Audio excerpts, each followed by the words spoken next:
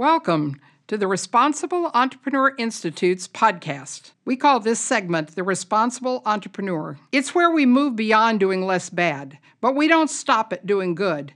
I teach you how to make profound and beneficial change in an industry, a social system, a cultural belief system, and governance itself. My name is Carol Sanford.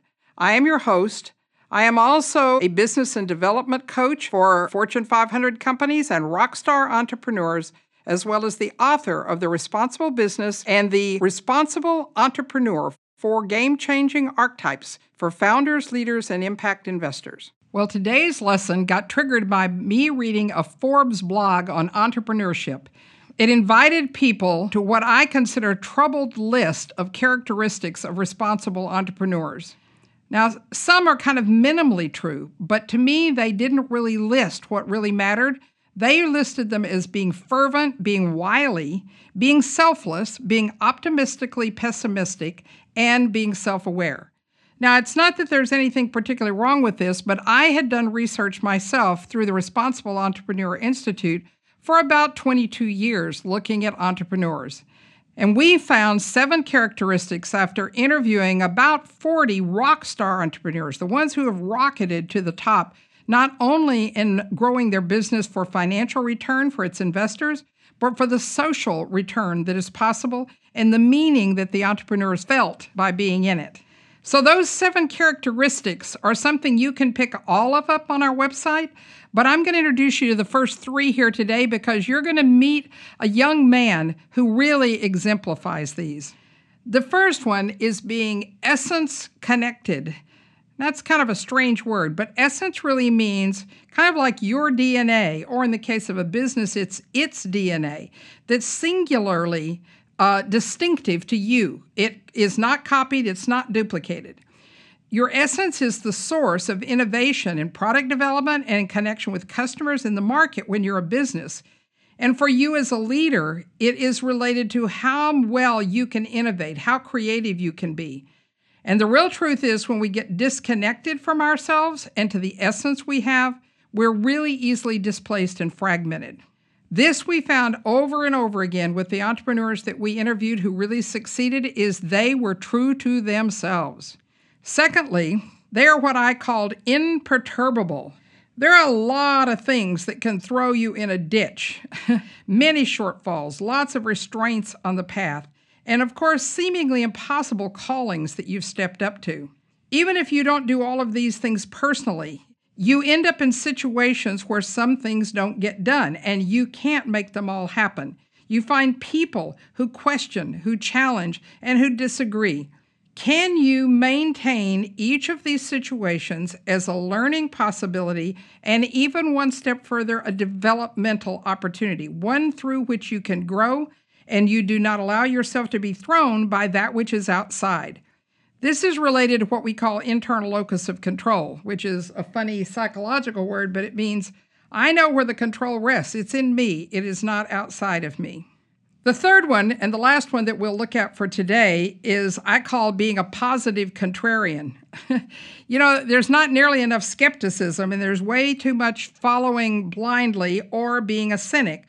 A positive contrarian is kind of in the middle of that. I pride myself on being one.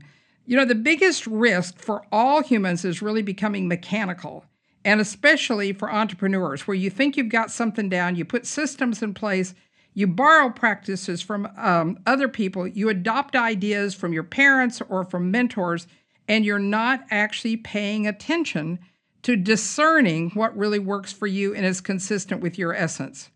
We have to learn to think for ourselves, and contrarianism is not about being negative, but it's rather about questioning the majority or the long-held opinions that are passed on to us. The real key is to learn to be critical thinking in our mind and to really be in a dialogue with people about what's missing, to seek to understand where is that coming from? What's the paradigm? Is that outdated and we're still carrying it forward? We question everything, but not from the perspective, as I said, of a cynic, but from a seeking to understand. So you have good intentions. You find other people that have good intentions, and you allow yourself to stand on the shoulders of others, but you constantly examine yourself and all the ideas that come toward you.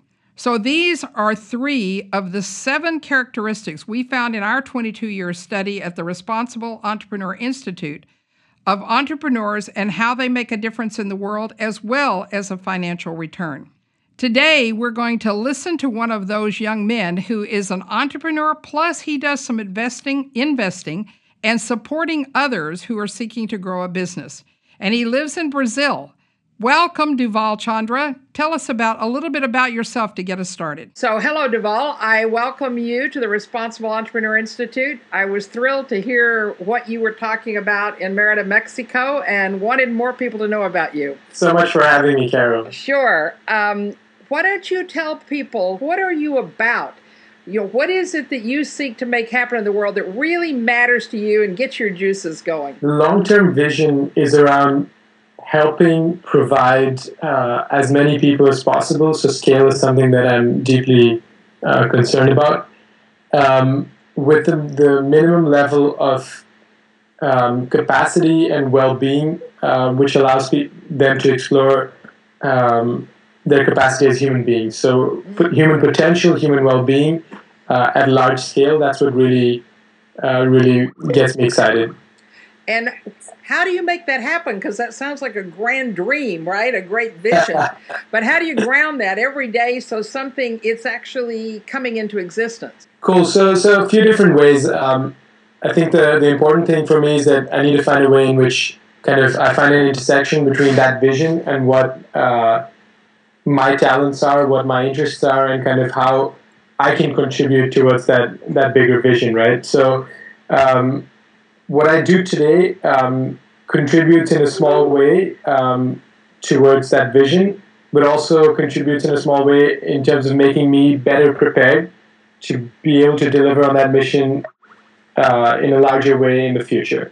So what I work on at this point of time is investing in entrepreneurs and early stage companies that do that. So I serve much more as a platform, offering mentorship and consulting and cash investments, etc. So it's an investment company focused on entrepreneurs in the health, education, and income generation spaces. And so this means not only that I'm supporting people that are making that impact directly, but it also means that I'm learning how to work at scale, which is by working through kind of a platform approach and supporting a number of different companies and filling in gaps which entrepreneurs perhaps don't fill in so quickly themselves. So let's look a little bit at what you would say are the principles, the criteria, I'm not sure how you frame them, for how you invite people into this, how you invest in them, how you support them, because I'm sure that you don't take on everyone, and I know that you go after people as much as you receive people coming to you. So what goes on in that head of yours or your team to think about, here's how we decide how we're going to invest? Then we'll come back and we'll look at how you measure success and some other things, but how do you even start the relationship?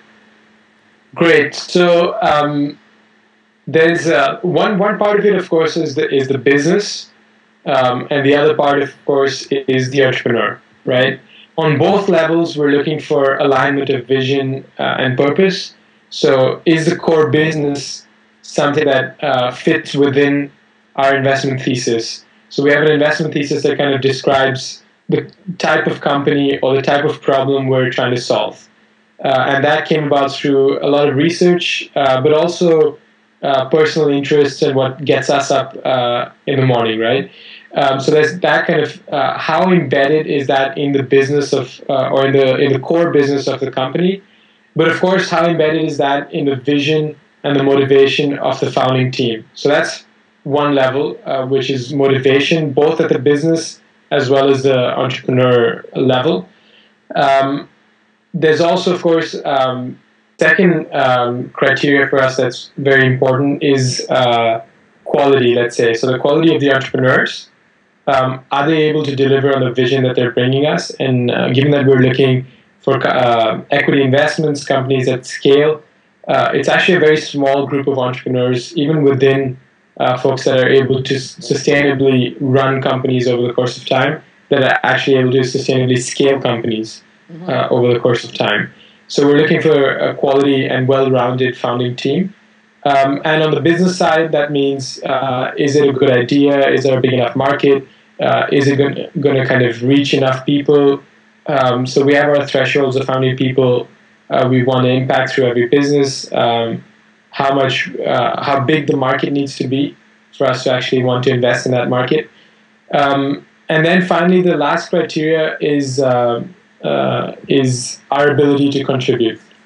So kind of our unique skills or connections, etc. Is this a business in which we can add real value, or is it a business in which a few months down the line the entrepreneur is going to get frustrated with us and we're going to get frustrated with ourselves, and the relationship won't be as fruitful as it could have been. So I realize we haven't said the name of your company. That probably would help people to know the name and maybe even a URL that people could check you out a little more.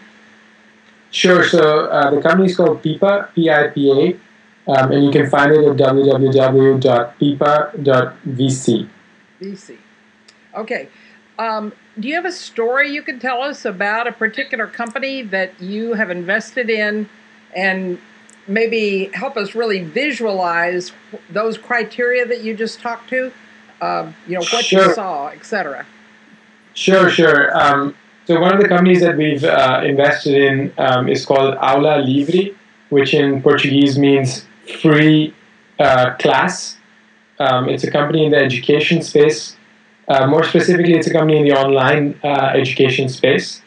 But unlike perhaps a lot of the companies doing that in the US right now, like Coursera and Udemy and all of those, it's more focused on youth, pre-university level, so kind of high school level or adolescent age group youth, and helping them get into university, do tutoring, and mostly it's also the stats that we have is that more than 86% of their students are middle and low income students. So the idea is that it's focused on low income communities, helping them supplement their poor quality public school education, and helping them prepare for the equivalents of the SAT and the bar and all of those kinds of tests. In Brazil, allows an undergraduate degree as well, to kind of prepare students to get into university. They also have some amount of English and Spanish, which are both foreign languages here in Brazil. So it's a company that has more than 400,000 people doing a few of their courses, which are absolutely free. There's also paid courses, which is the simple freemium business model that they're using. These are entrepreneurs that come from the south of Brazil. We found them, actually they applied to us through a joint application process here in Brazil. When we actually first met them, they were trying to business on the basis of a sponsorship business model, where they would ask corporates to help them maintain the free courses, which for us, of course, on the business side was not a very promising business model and not very scalable. Mm-hmm. But we liked the team very much. The founders, we thought that they had something very promising about how they ran their company, how dedicated they were, but also how they come from an advertising background, and so how they're able to take content and professors and actually turn that into something that's really interesting for 15-year-olds. Yeah. And so we bet on that and said that I think we can help guide you towards a more promising business model. And that's something that seems to be working. They launched the paid version only a few days ago. It's been 1 week. And they've sold about 600 courses already in a week. So things are going well. They're trying to kind of grow the number of paid users, and also the free course continues to be available on their website, and it's upwards of 400,000 people, like I mentioned. So it's an interesting company. It's informal education. I don't think it's the only way of changing the future of education in Brazil. Perhaps the formal education system might have to play a much bigger role in that. But what these guys are doing is they're actually helping extend that opportunity to middle and low income kids, that youth that don't have that chance today.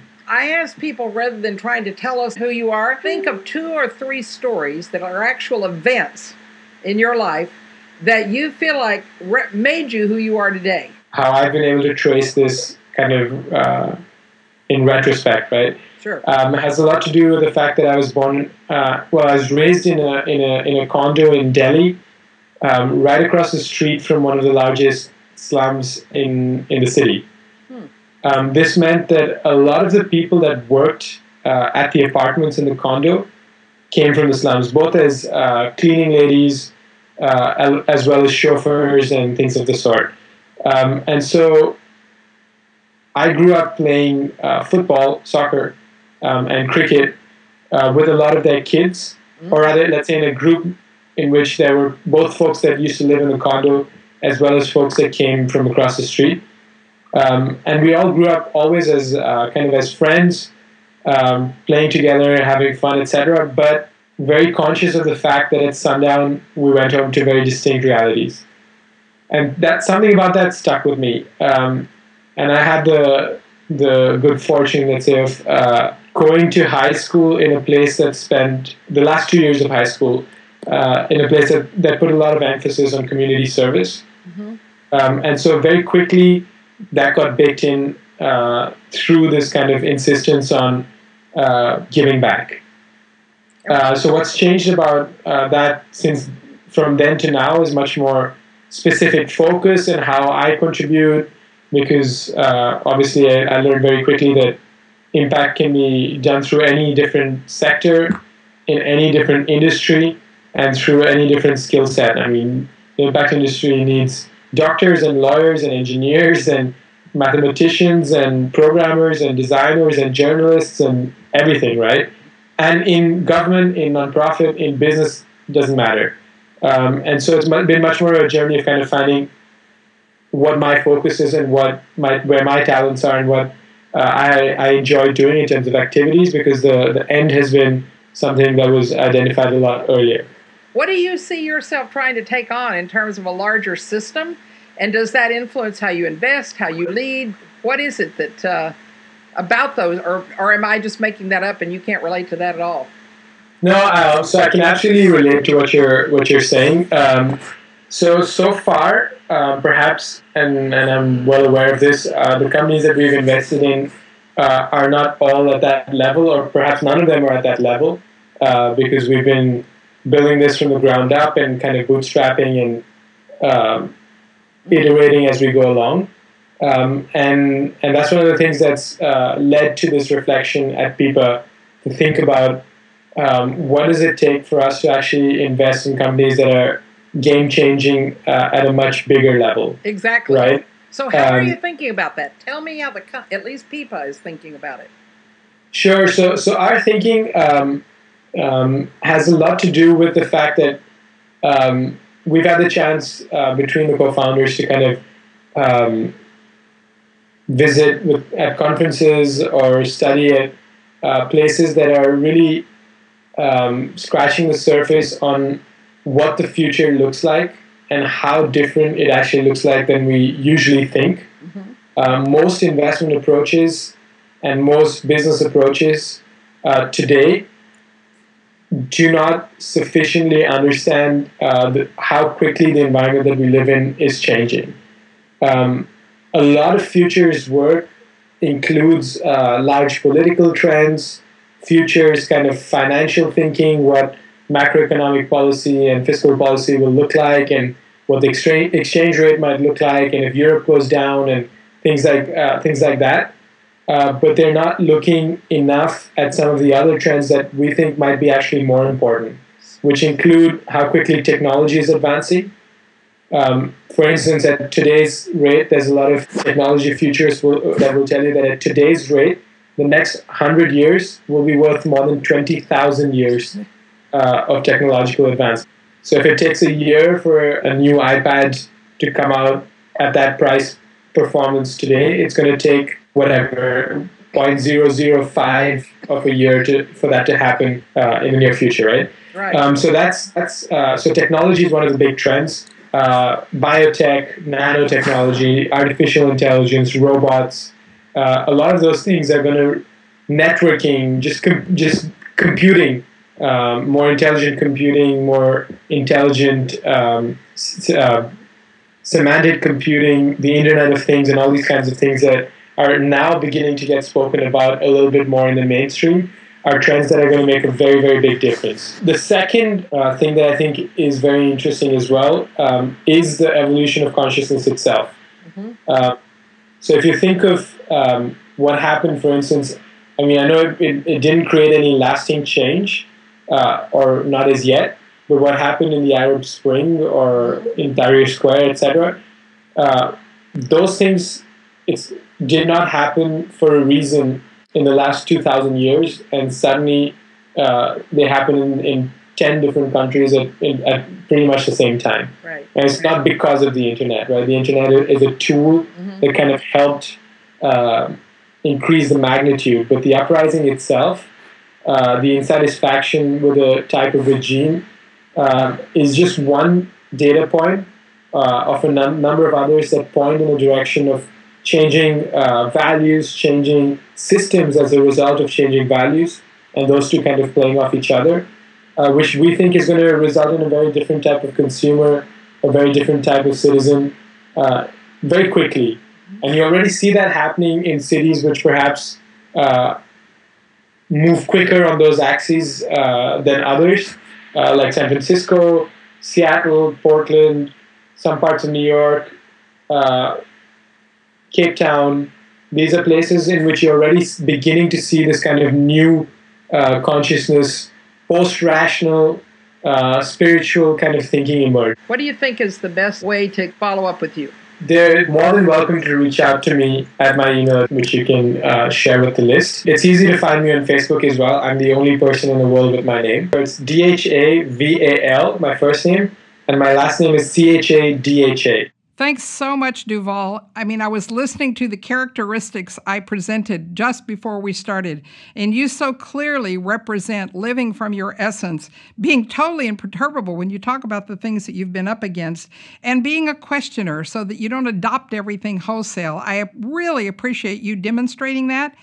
Now, again, you didn't hear all this interview, listeners, and I know that you may want to hear more. If you go to carolsanford.com and you look on our podcast page, you'll begin to find this link, this story, and many more of interviews that we've done that have been converted either into just videos you can watch, transcripts, or in several cases, a podcast.